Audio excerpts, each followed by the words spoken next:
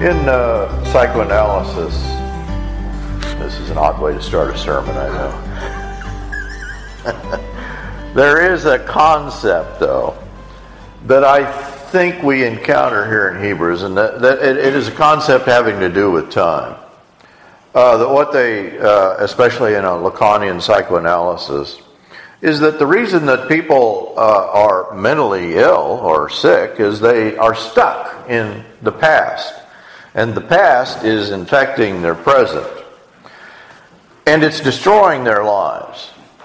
And a part of analysis then is to attempt to get people to what they call a future anterior perspective. That is, that you project into the future a different future, and it changes up the past so that you can live differently in the present. This is a concept whose history comes directly from Scripture. Actually, it comes through Soren Kierkegaard and through Heidegger, and then it's picked up by various psychoanalysts. But the idea is that in this future anterior perspective, that you can begin to have a different immediate experience of the world. And so Hebrews is telling us to change up our time experience, our immediate experience, our experience of the present. Let me read just a section. And of course, what he's talking about in chapter 3, the end of chapter 3, and clear over into chapter 4, I'm not going to read all that, I'll just read a section of it, is this Sabbath rest, and he's calling us to enter into this new experience. Therefore, just as the Holy Spirit says in verse 7, today, if you hear his voice, do not harden your hearts as when they provoked me, as in the day of trial in the wilderness, where your fathers tried me by testing me, and saw my works for 40 years. Therefore I was angry with this generation, and said, they always go astray in their heart, and they did not know my ways. And as I swore in my wrath, they shall not enter my rest. Take care, brethren, that there not be in any of you an evil, unbelieving heart that falls away from the living God. But encourage one another day after day, as long as it is called today, so that none of you will be hardened by the deceitfulness of sin. And so he's going to use language of today, of now, of entering in the rest. And of course he's referencing the Sabbath rest, the day in which God rested. So I think that one of the key points of Christianity that the writer of Hebrews is conveying has to do with our experience of time. And so the specific point that we experience in time in what the writer calls this redemptive time, this today time, this Sabbath rest time.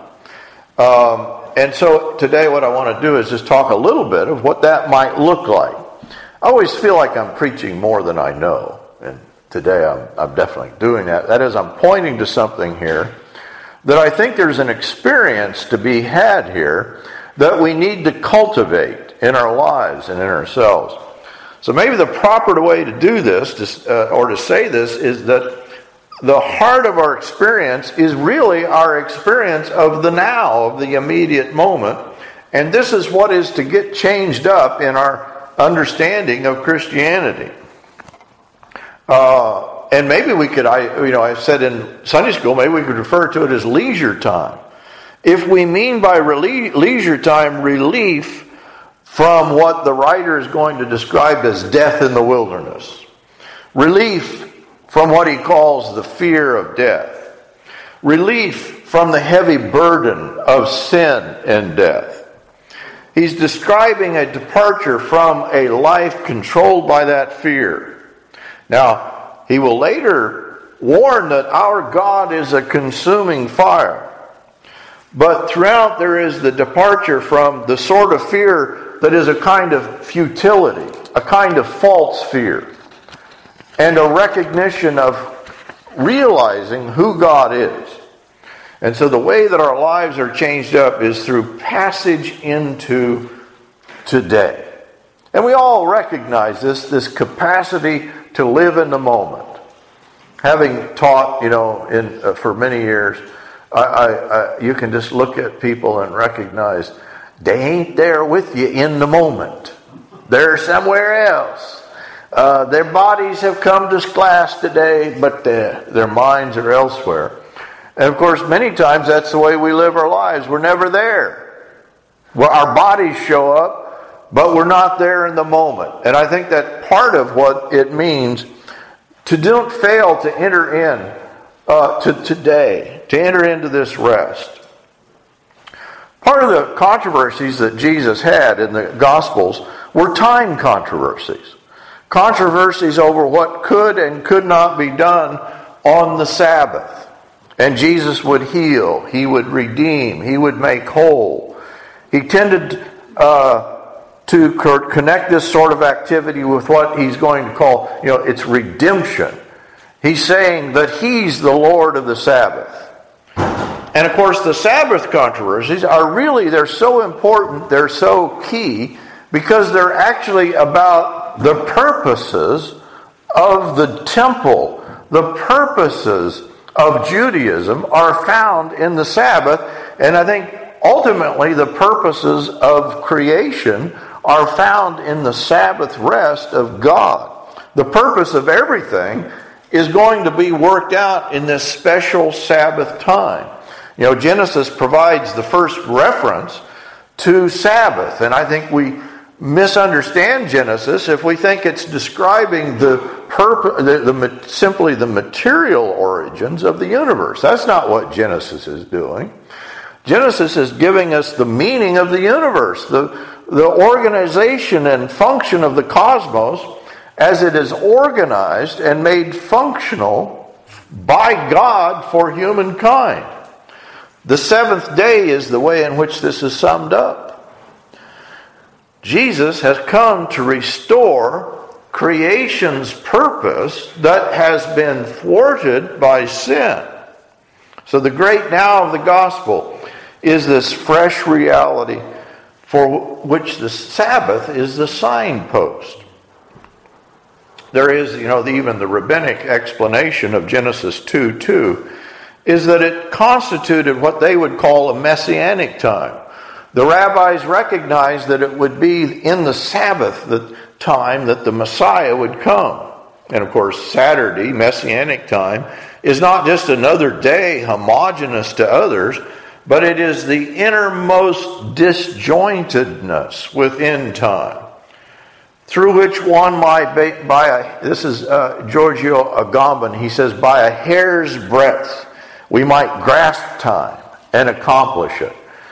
The Augenblick of Kierkegaard or of Heidegger, in which we see the future coming to us in the present and everything is changed up. In that moment, our lives are changed up. Or to state it simply, the seventh day experience contains the telos, the purpose of life. So the seventh day, we often say, God was tired, he had to rest up on that seventh day, kind of huffing and puffing. But it's the seventh day that is the most important in the creation. This is, I think, to assign it some sort of material, the Genesis account, it's a very materialistic notion that Genesis is describing material origins. That may be partly included, but Genesis is describing not materialistic origins, but the purposes of the cosmos, the meaning of creation. That we can see the seventh day then in the light of the idea that God is creating a fit dwelling place in which He can come and dwell with human beings. Encourage one another. Day after day, the writer of Hebrews describes it, as long as it is called today, so that none of you will be hardened by the deceitfulness of sin. Sin can be equated with missing the purposes of the Sabbath. Sin can be equated with corrupting the very purposes of the cosmos. John Walton, who teaches at Wheaton, has described this. He says, in the ancient world, the rest of the gods was always in a temple. In fact, temples were built with the purpose of deity resting in them.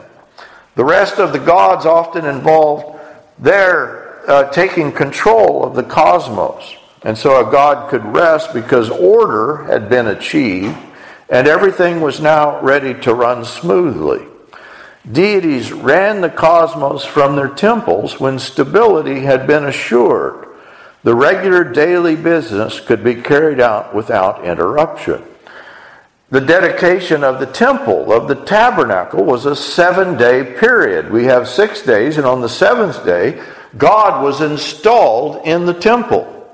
And so when it says that God rested on the 7th day, there is the sense that the temple is a kind of microcosmos of, what is happening in Genesis. That the origins, the functional origins, not the material origins, are being portrayed even in the temple. And this would be, transparent, I think, to early Jews that really the temple was a functional picture of the purposes of the world. And so when Jesus walks into the temple and he says, he's declaring that I am the temple, destroy this temple and in 3 days I will raise it up. What he's saying is the Lord has come to his temple. The purposes of creation are being worked out. Here is the 7th day being realized, and the 7th day Sabbath controversies are about then recognizing the true purposes of creation in the Messiah. We've entered into Messianic time. The world is now being made truly functional. So Jesus declares himself Lord of the Sabbath. He heals. He makes the blind see.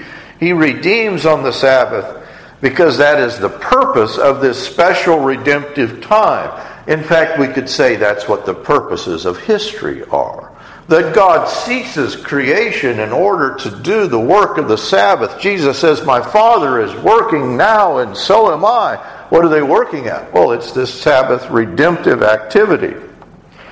The Christian is to enter into this rest of God, into this temple. And so this is the reason it's so important. To fail to enter in is on the order of failing to enter the promised land. It's failing to enter the true purposes for which the world was made and for which you were made. It's failing to find redemption. The writer says he has said somewhere concerning the 7th day, and God rested. He's tying it back to Genesis. And on the 7th day, and again, they shall not enter my rest. Therefore, since it remains for some to enter it, and those who formerly had good news preached to them failed to enter because of disobedience. We could say that disobedience is equated with failing to enter into this redemptive activity. He again fixes a certain day, today, saying, through David, after so long a time, just as had been said before, today, if you hear his voice, do not harden your hearts. And then he concludes in verse 16, therefore let us draw near with confidence to the throne of grace. He's describing the temple. He's describing entering into the Holy of Holies and approaching the very presence of God so that we might receive mercy and find grace to help in time of need. As Paul puts it, don't let yourselves be squeezed into the shape dictated to by the present age. Be transformed with the renewing of your minds. This only makes sense if the age to come, this is what's happening in throughout the New Testament.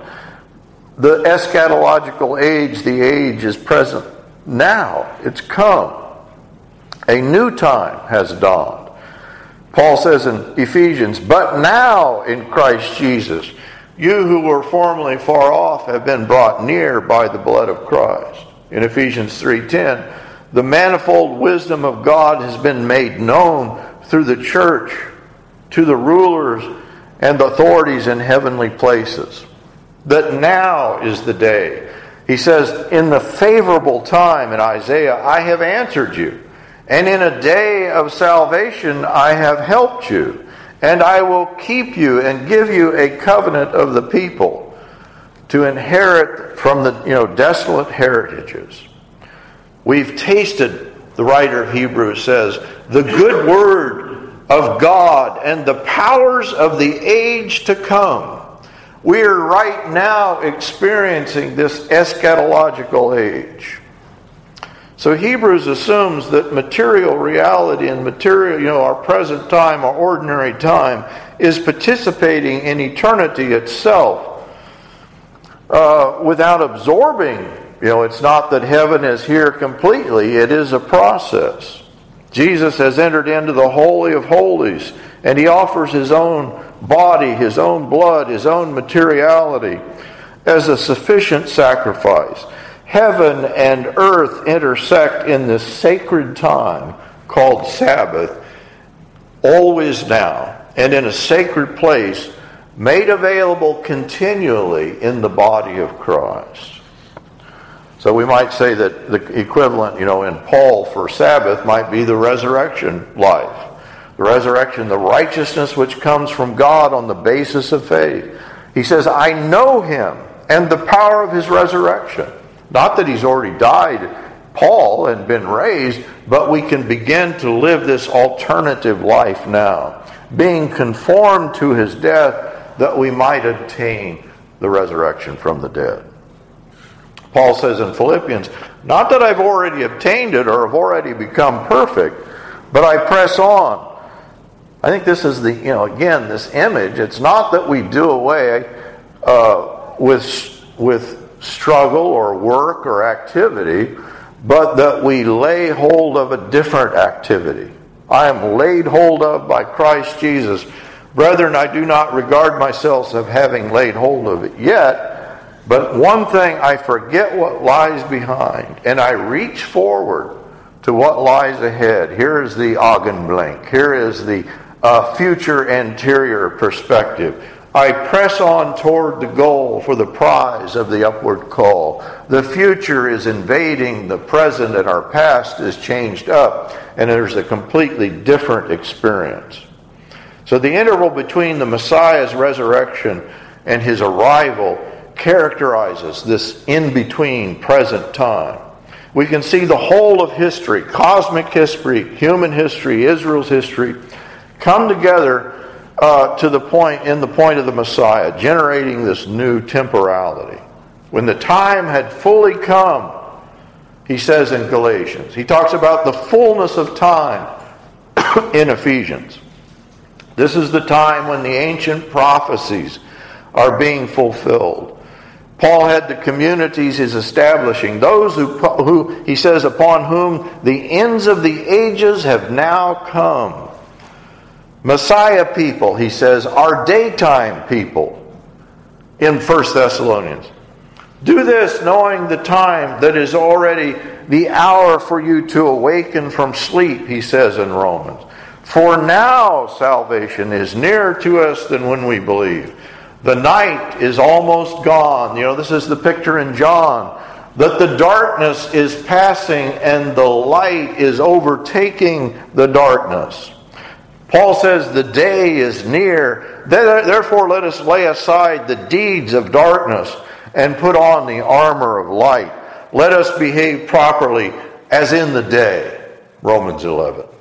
So just as we now have the temple continually available to us, so too the Sabbath and the promised rest are one that we can enter into now. We can lay down our burdens. We can take up this new redemptive time in which everything is coming to a head in the Messiah. Working together with Him, we also urge you not to receive the grace of God in vain. He says, at the acceptable time I listened to you, and on the day of salvation I helped you. Behold, now is the acceptable time. Behold, now is the day of salvation. This is Paul in 2 Corinthians, quoting Isaiah 49. So Isaiah's promise has come true. All God's promises find their yes, he says, in the Messiah. For the Lord has chosen Zion. He has desired it for his habitation.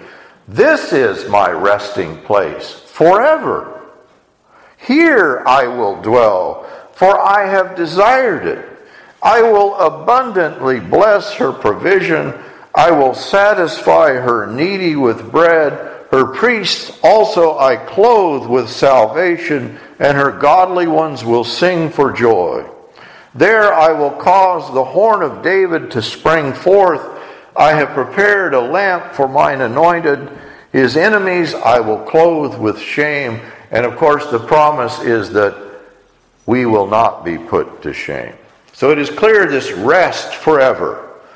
It does not mean simply ceasing from labor, but it is the new base of operations. Jesus is now ruling the world. This is the Sabbath time. Thus says the Lord, heaven is my throne, and the earth is my footstool. The picture is of a cosmic dwelling place for God. Where then is a house you could build for me? And where is a place that I might rest? There is no human temple built by human hands in which God can rest. But the writer of Hebrews is saying that the cosmos is built by the hand of God as a temple, a fit dwelling place. He has put all things into subjection under his feet, and he gave him his head over all things to the church, which is his body, the fullness of him who fills all in all. Picture Jesus as the Alpha and Omega. Here is, the true Vitruvian man, the one who holds all things together. He put all things in subjection, Paul says. So encourage one another day after day in Hebrews, as long as it is called today. Through mutual encouragement, we can enter into this new messianic time. In spite of the fact the writer says, you're faced still with this present evil age and all that entails. So the Jews thought the temple and the Sabbath, they say, oh, that's fine. It's doing fine. And so there's these two understandings of the Sabbath that we see coming into conflict. And Jesus is then changing this up. The man, and John says, went away that Jesus had healed. He told the Jews that it was Jesus who had made him well. And this is the reason the Jews, he made him well on the Sabbath. He was doing these things on the Sabbath, and for this reason the Jews began to persecute him and eventually kill him. What is the work of Jesus? He says, I'm working, my Father is working. What is the work of Jesus? The idea the Lord has come to his temple. Well, we are his temple. Jesus says salvation is of the Jews, and Jesus identifies himself as a Jew and the fullness of Judaism. But what's the difference between Jesus' understanding and the Jews' understanding? We might say, and this is my concluding point here, we might say it has to do with the role of Moses, life in the law versus life in Christ. Do not think that I will accuse you before the Father. He says in John, the one who accuses you is Moses, in whom you have set your hope. If you believe Moses, you would believe me, for he wrote about me. But if you do not believe his writings, how will you believe my words? The Jews have misunderstood their law. They imagine that life is to be found in the temple. They've imagined that in some way the sacrifices are actually going to overcome alienation, sin, and evil through the Jewish temple, the Jewish law, the Jewish socio-political order. But these things, in fact, emphasize the alienation. Jesus' confrontation with the Jews does not aggravate the problem, it exposes the problem. This is what Paul says about the law. The law does not give life, the law is a pointer to sin. But in Christ, the church is Israel today.